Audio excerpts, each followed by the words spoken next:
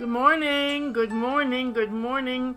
Happy holiday week, Memorial Day week. Of course, Monday is the holiday and it's the opening, the beginning officially, I suppose, of summer, spring, holiday, vacation time. But mostly time to remember, time to give thanks, time to recognize and honor those who've helped us, who've lived with us, who've shared our beautiful time together. And here I am again, Brenda Shoshana, offering another episode of our podcast, Zen Wisdom for Your Everyday Life. And this episode is taking place during this Memorial Week, Spring Week. And, as summer comes upon us, it seems as if the doors open. The way when the spring comes, the flowers begin to bloom, the earth opens, our hearts open. We're out of our homes more, we're wandering around, we're taking holiday, we're meeting new people. It's a time for friends, for love, for falling in love, for rejoicing. And our episode title for today is Meeting the Friend, the True Friend. And it's an interesting title, and it's an interesting concept. This comes from a wonderful poem by Rumi, who tells us that the only reason for being here is a meeting with the friend. Wow. What a statement. What an incredibly intoxicating almost statement. Phenomenally fascinating statement. The only reason for being alive, for being here on this earth, for taking our journey is a meeting with the friend. What is he really talking about? Is he talking about the only reason we're alive is to walk down to the grocery store and meet old Joe and have a cup of coffee and go over the events of the day? Well, that could be, of course.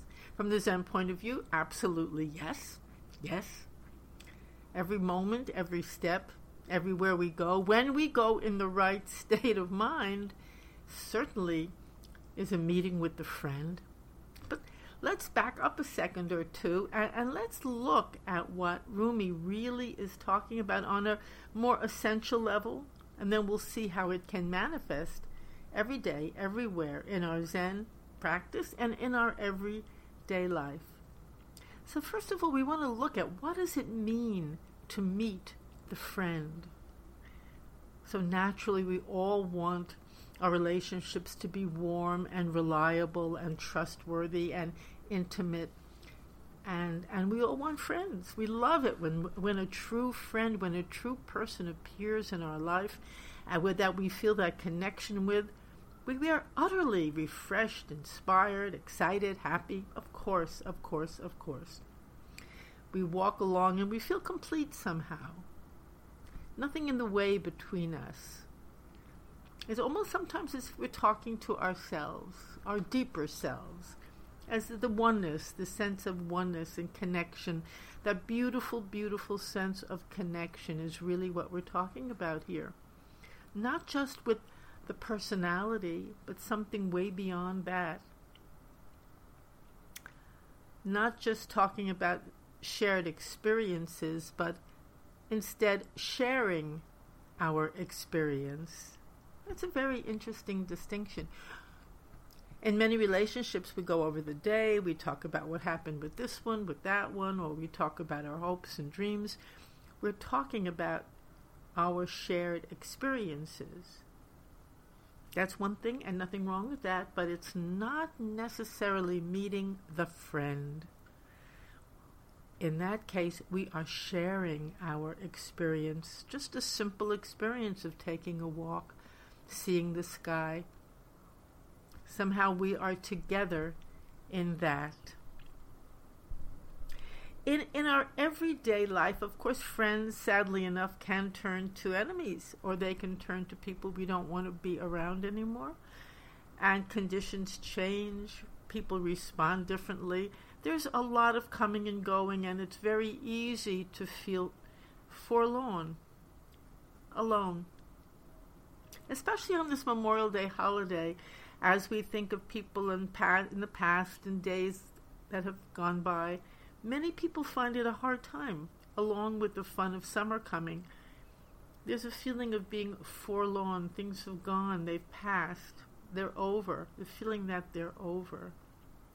And yet we're hungry. The heart is hungry for more. We want that connection again and again and again. Now, there is the mistaken sense that in order to have that connection, we need to find a friend, the friend. And again, nothing wrong with finding a friend. It's lovely to have companionship. But Rumi, in his poem, the only reason for being here in life, the only reason, is a meeting with the friend. He's not talking about that exactly. He's talking about what is it in this world, what is it on our journey that is our true friend, that never can leave and never leaves, that is always there for us and with us, that takes care of us. A good friend takes care of you, and you take care of the good friend. What is it? How can we meet with that? How can we meet with that? You know, what comes to mind is a story told, very, very, very beautiful story told by a Zen master at a retreat years and years ago. It's a beautiful, beautiful story. And he was talking about how he became a Zen monk. And in Japan, many of the elder sons of those who run temples automatically, naturally, just go for a few years to a Zen monastery to train. And then they come home and they run the father's temple. And so this young man went to do just that. He went to the monastery, which was a hard training, and so that he could learn whatever he had to learn, the chanting, the rituals, the sitting, whatever was necessary, so that he would be able to then leave and take over his father's temple, as was expected of him. However, when he got there, he really found it hard. He was in pain. It was distressing. It was a hard training for him, and he didn't really want to stay. However, you know, when you make a commitment, especially in Japan, there's a great feeling we must live through the commitment, or else we'll be shamed. We'll lose face. It'll be a terrible thing. So he had to stay, and he stayed and stayed. But then he began thinking, how can I do this for 3 years? How can I? And he began to feel, well, I want to leave. But how can I leave? I don't want to lose face. I don't want to disappoint my father. This is a very interesting and a true Zen story. And so he decided, well, you know, maybe I'll just get sick and then I won't be able to stay here anymore. That would be fine. So he did everything he could to get sick. He stopped eating. He didn't sleep. He worked extra hard, harder and harder. And he expected, of course, I'm going to get sick and then I'll be able to leave. And he continued this and continued. And suddenly one day he realized, oh my goodness, I'm not sick. I'm fine. Something is taking care of me. Wow, what a moment that was for him. The skies opened. His mind opened. His heart opened. He had a meeting with the friend. I'm being taken care of no matter what. A meeting with the friend. And, by the way, he never left the monastery. He had such a huge, deep, profound experience that he never left, and he is one of the great Zen masters alive today. So that's what Rumi is speaking about. A meeting with that which takes care of us always, which loves us, which pervades our lives. When we can touch that and see it and know it's there, really hard to feel forlorn ever again. So this true friend is timeless. It's with us all the time. It awaits at every footstep. So certainly, of course, when we go down to the corner to meet with Joe and have a cup of coffee, yes, the true friend is right there too. Of course, we're not aware of it. So that's why Rumi says the only reason for being here is a meeting with the true friend, that we should actually have that encounter that this great Zen teacher had. Actually, the encounter itself made him into this wonderful Zen teacher. We all have the possibility of having that encounter with the true friend. So how can we do this? Of course, it came upon him. He was there. He was training, and he also was trying to leave. And somehow, given all of his circumstances, he had the meeting with this friend. There are many, many ways to have this meeting, and that itself is a fascinating and beautiful notion. How else do we have a meeting with the true friend? Now, you can't find a prescription for this. There are many kinds of practices. Of course, prayer, mindfulness, meditation, study, many, planting in the garden, loving our children. There are many roads to where we are right here. But I had an interesting thought when I thought about one way that is perhaps interesting and might be interesting to you.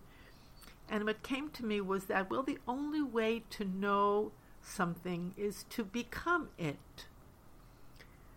You know that there's a beautiful, beautiful saying in Zen, only the wind knows the wind. By becoming something, we know it. We can't know something deeply from the outside in, just by looking at it, measuring it, certainly not by evaluating it, but to really know it through and through. We become it.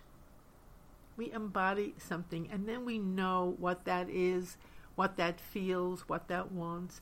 So it occurred to me, the only way, or not the only way, but a way to know the true friend is to become the true friend.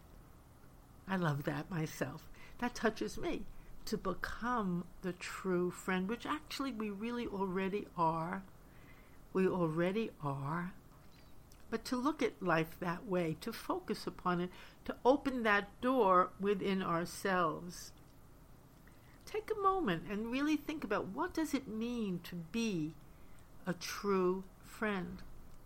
What does it really mean to be a true friend? We know what we want from another, how that we want them to treat us. So to meditate on this a bit. What do you want when you think of having a true friend? What would that experience be for you? For one thing, for the Zen master, for him, he felt utterly cared for, taken care of, included, wanted, no matter what he did to get sick or to be kicked out. He could not get sick, no matter how hard he tried. That true friend was caring for him. So take a little time and see for yourself, what does that mean to you to be a true friend? What would you want from a true friend? And then become it yourself. How wonderful that is. You become the true friend to others and to life and to yourself. To yourself. It could be pretty hard to be a true friend to ourselves. Sometimes it's easier to be there for others, to open to others, to look after others. So we have to include ourselves here too. Becoming a true friend. That's beautiful, because as you become a true friend, you will certainly meet the true friend. What might we think about a little bit when we think about what it means to be a true friend? Well, we might say a true friend is here to listen, not interrupt, not talk. Really listen. They're here to give, not necessarily to want everything back or to take or to measure what are you giving, what am I giving. They're here to give. Certainly, this is just suggestions. A true friend, I would say, would be here to support us, not to tear us down, to help us along our way,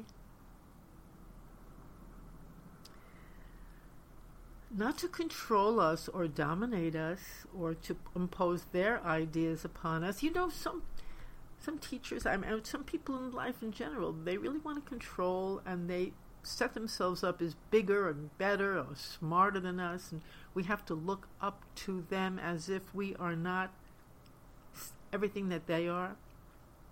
Just from my point of view, I would not call that a true friend.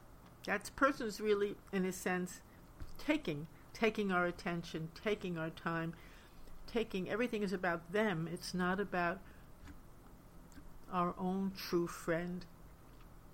So just take a look at it, become aware of it. What does it really mean to be a true friend? And in the ways perhaps you may be acting as not a true friend, let that go. Just notice it and say, oh, no.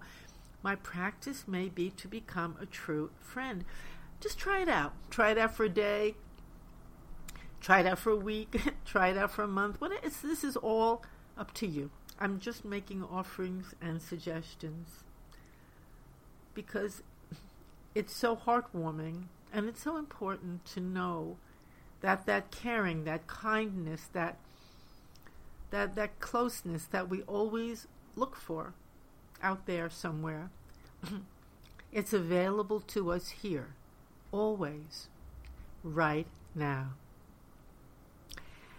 And in closing for today, I just want to recite a beautiful little poem, which is, love is wanting for the other what they want for themselves, even if you are not the one able to give it to them. Isn't that beautiful? A true friend or love is wanting for the other what they want for themselves, even if you are not the one able to give it to them. So we're coming to the end of our time for today. I want to thank you again for listening. Our podcast is www.zenwisdomtoday.com. You can listen to many of the other episodes which are on that, or we're on iTunes or whatever.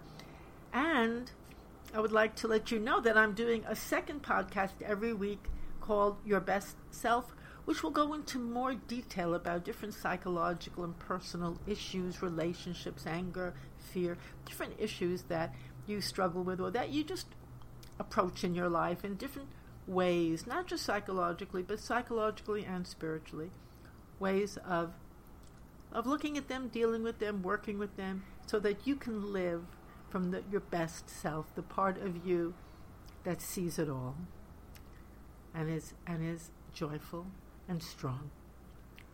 So that, if you want to learn more about that podcast, that website is www.bestselfbooks.com. And again, please contact me at topspeaker@yahoo.com if you have any questions or any conversation. I'm getting such wonderful emails, and they really mean a lot to me. So please keep them coming. And thank you again for listening. And I wish you a beautiful, beautiful summer. And I really hope that you have that encounter with your true friend. See you next week. Be well. Bye.